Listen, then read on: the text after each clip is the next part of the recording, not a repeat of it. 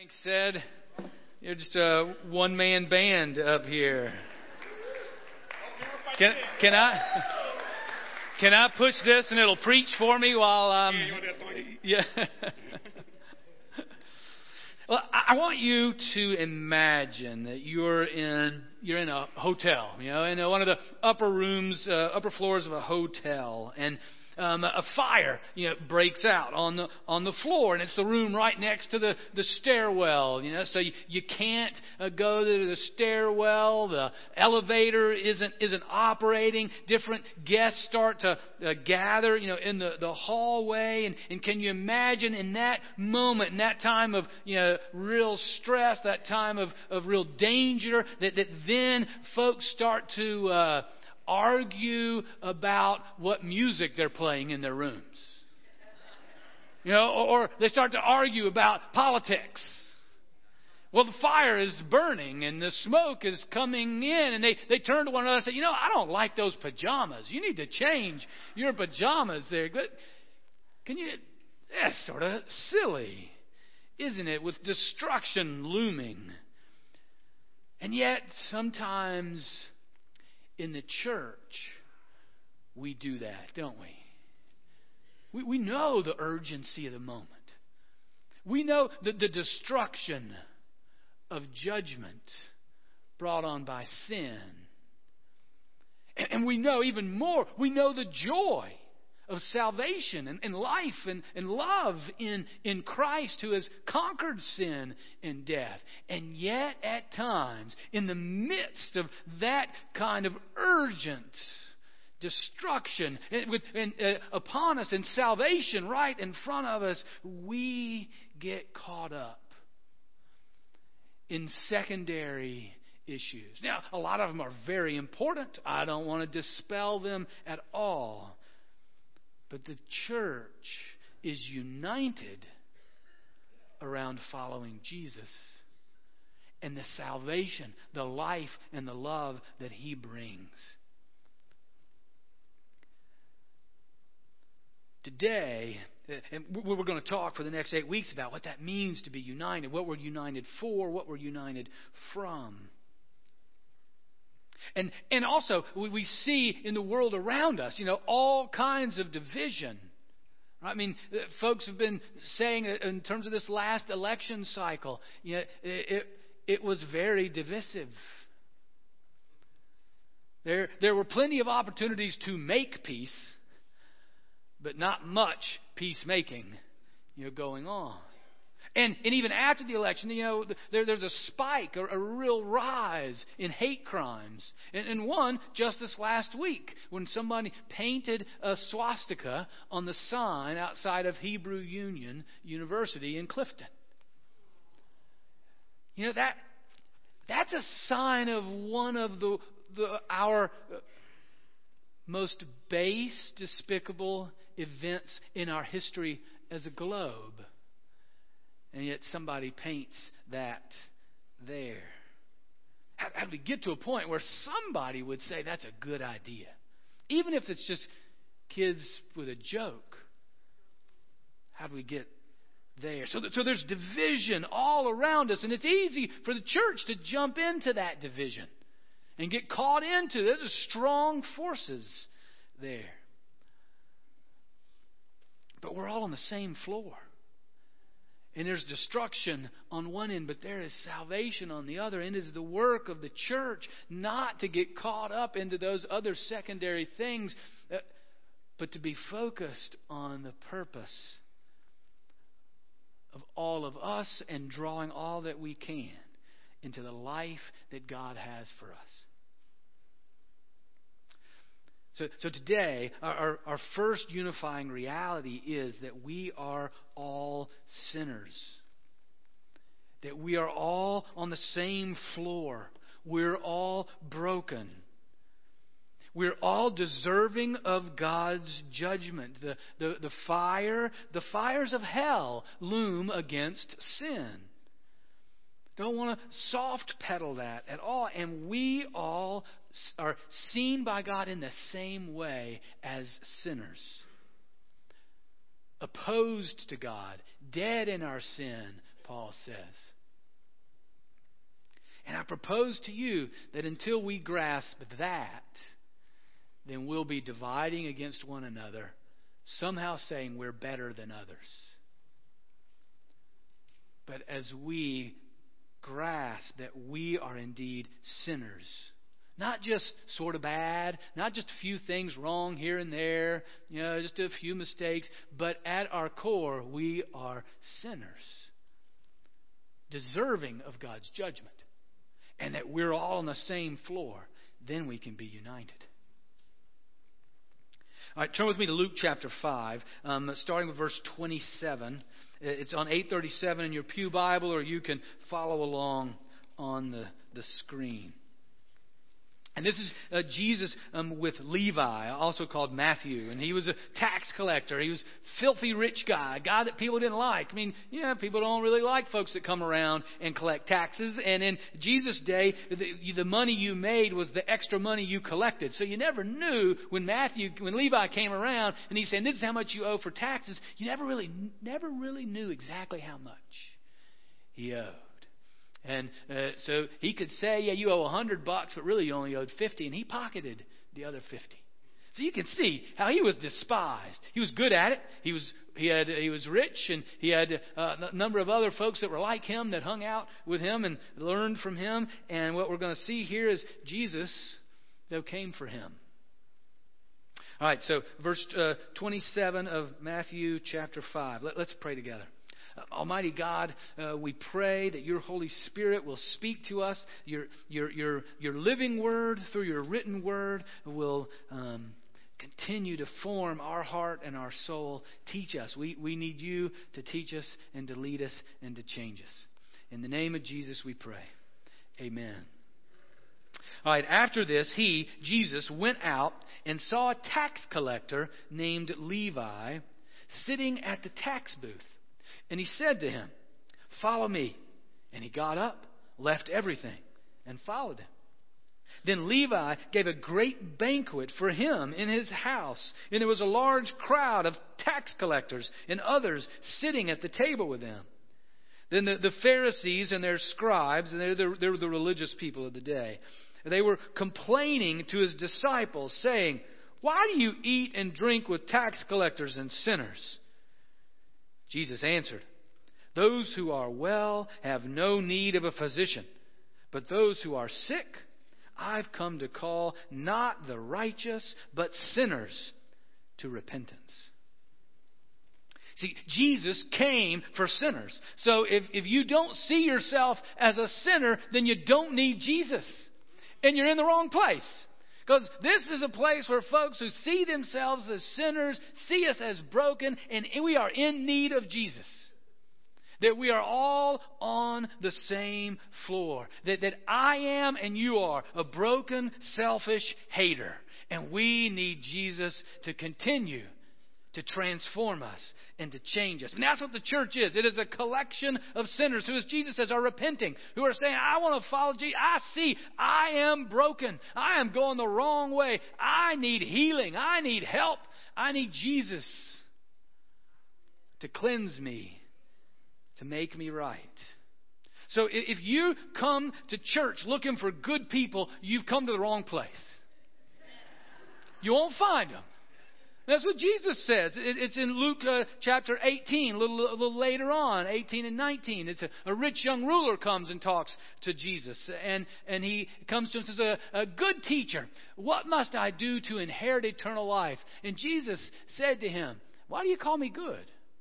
No one is good but God alone. Yeah. So if we're coming to look for good people, you've come to the wrong place. We won't find them.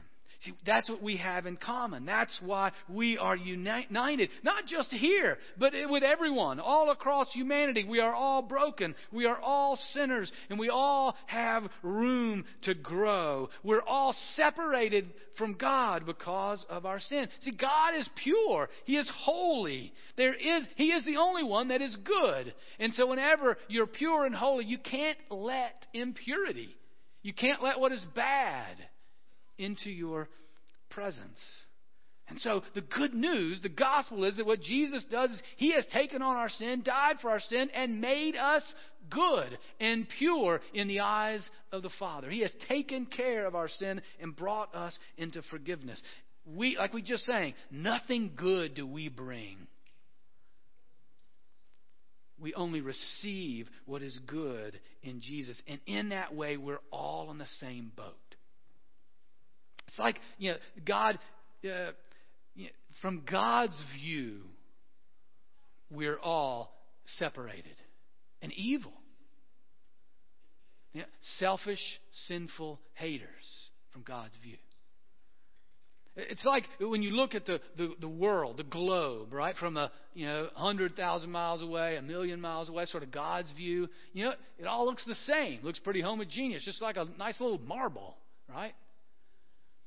And so from God's view, He sees us all in the same place because we are so far removed from Him.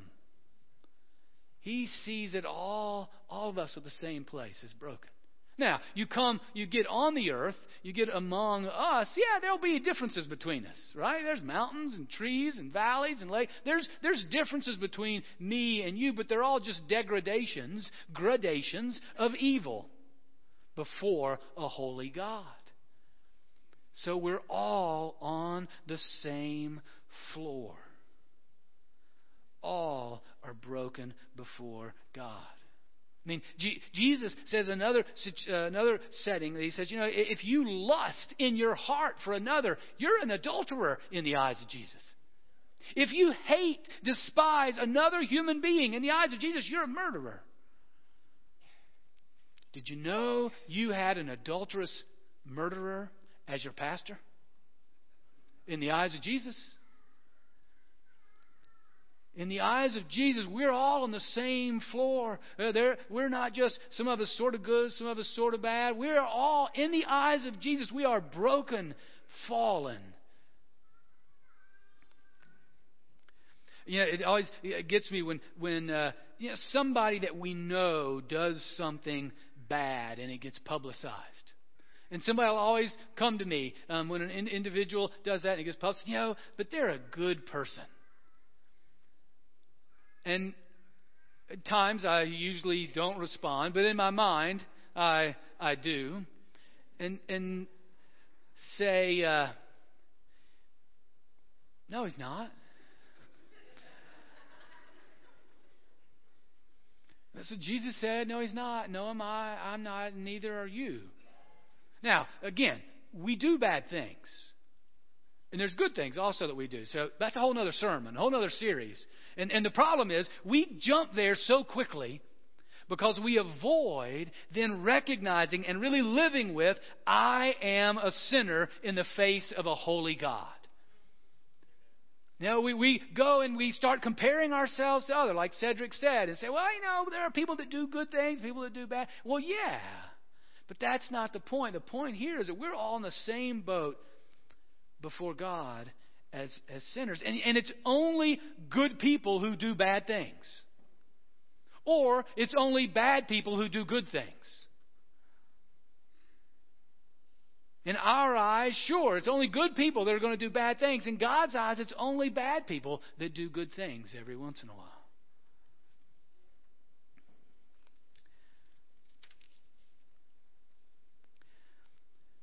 Luke chapter 18, verses 9 through 14, Jesus tells a story of some folks that are praying to Him. That captures this appropriate demeanor before God, really one of humility. Chapter 18, verse 9. Jesus, He also told this parable to some who trusted in themselves that they were righteous and regarded others with contempt. 2 men went up to the temple to pray, one a Pharisee and the other a tax collector. The Pharisee, again, those are the religious folks of the day, the religious leaders of the day, standing by himself was praying thus, God, I thank you that I am not like other people, thieves, rogues, adulterers, or even like this tax collector. I fast twice a week. I give 1/10 of all my income. But the tax collector, like Levi,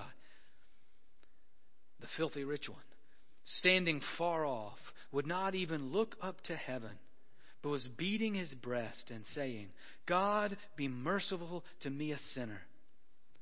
I tell you, this man went down to his house justified rather than the other. For all who exalt themselves will be humbled, but all who humble themselves will be exalted. A realistic humility in the face of God is what Jesus celebrates here. There's absolutely no one better than you in the eyes of Jesus, and absolutely no one worse than you in the eyes of Jesus. I mean, that's a very humbling thing. There's no one worse than you. Not even the person that painted the swastika at Hebrew Union, nor even the people that perpetrated the genocide and crimes that brought the swastika to be, aren't better or worse than you in the eyes of Jesus. Now, and we share this, we focus on this not so that we beat ourselves up. Not that we leave out here, I'm a worm, because you're not a worm. If you were a worm worth nothing, then Jesus never would have died on the cross for you or for me. Is to say, no, you have the utmost dignity. And so does the person next to you. And so does the person that painted the swastika. The utmost dignity and value because Jesus died for you. And that's why we're unified. And until we grasp humbly that truth and reality, then we will continue to divide from others in some way because we'll see ourselves better than the other. The rich will look down at the poor. They're not good enough. And the poor will look down on the rich. They're a bunch of selfish oppressors. No one is freed from the guilt of sin. And no one is freed from the love of God.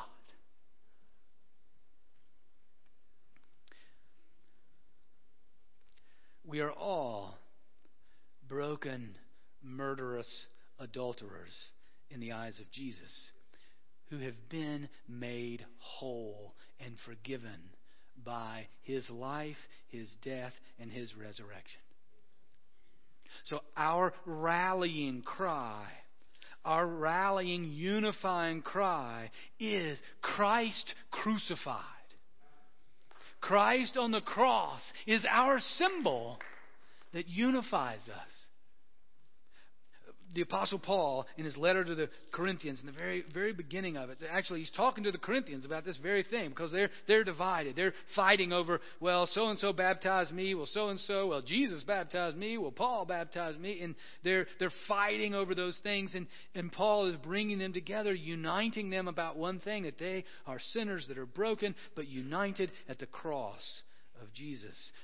Chapter 1, verse 22. And following. For Jews demand signs and Greeks desire wisdom, but we proclaim Christ crucified. It's a stumbling block to the Jews and foolishness to the Gentiles, but to those who are called, both Jews and Greeks, Christ, the power of God and the wisdom of God. Now, just take a minute and think about this again in our humility, our realization that we are all on the same floor. Destruction is before us and salvation is to us in Christ, and we are all there together.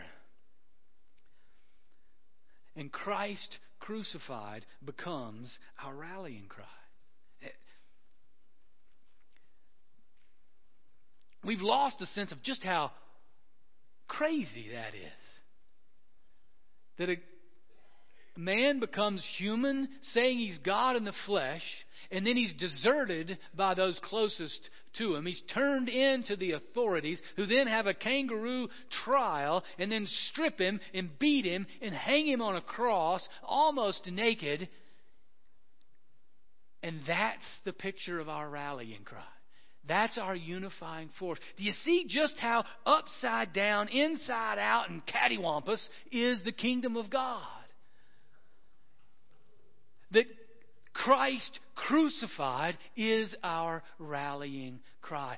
That is, as he says, the power and wisdom of God. That's crazy. But that's the kingdom. That's the way of Jesus. The scandalous grace, the beautiful love of God that brings you and I together, who don't deserve it, who deserve just the opposite. And now we get to be a part of his team.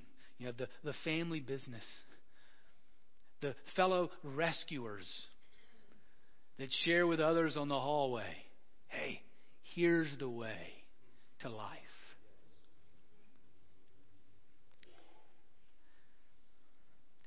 In just a little bit, we're going to have the elders and deacons of the church, new elders and deacons for this year, come forward and be ordained and installed and prayed for. And you know, they come up to the top, but they come up to lead in the same way that Jesus leads. To make the rallying cry, Christ crucified, that we are united, all people that are breathing with blood pumping through them, who are repentant, who are seeking after Jesus, who find our goodness in him and him alone. They're going to come to lead, but lead in the way that Jesus does. Not according to the ways of the world, but according to the power and wisdom of God. According to the humility that he calls us to. According to the honest realization that we are not good in and of ourselves, but only Jesus is. To lead us and direct us in that way. Now, my word to you, and just the application to you for this week, is when you find yourself hating another, you find yourself dividing from another. Well, it doesn't matter whether it's in the church or outside the church. Remember the rallying cry, Christ crucified. You know, remember there will be whether it's somebody you don't really know, you just read about on the front page or hear about on the radio. There will be somebody that you despise. Jesus died for them. And you want to pray for their blessing. You want to pray for their salvation. You want to pray you're on the same floor with them. You want to pray that they go in the same direction, that we all go towards the light, towards the truth, towards the love of God. Whoever it might be, whatever it might be, don't let the ways of the world or the ways of the devil bring hatred, bring division to you and any other human being. Again, they may have done things that are atrocious, that are evil beyond even our ability to even comprehend. So, and I'm not saying those things weren't good. Matter of fact, you know, that's the whole point. Is that we do things that are evil and that are wrong. I mean, it's easy to be unified if everybody does the right thing, but that's called heaven. Right now we don't. None of us do. And that's why it takes the work of prayer and the work of bringing the Spirit to bear, the work of praying for the blessings of those that we oppose or that are divided from us or those that we hate. That's the power of the cross and the unity that he calls us to. So this week, the Lord will bring somebody across your path. They'll bring something across your path where you can bring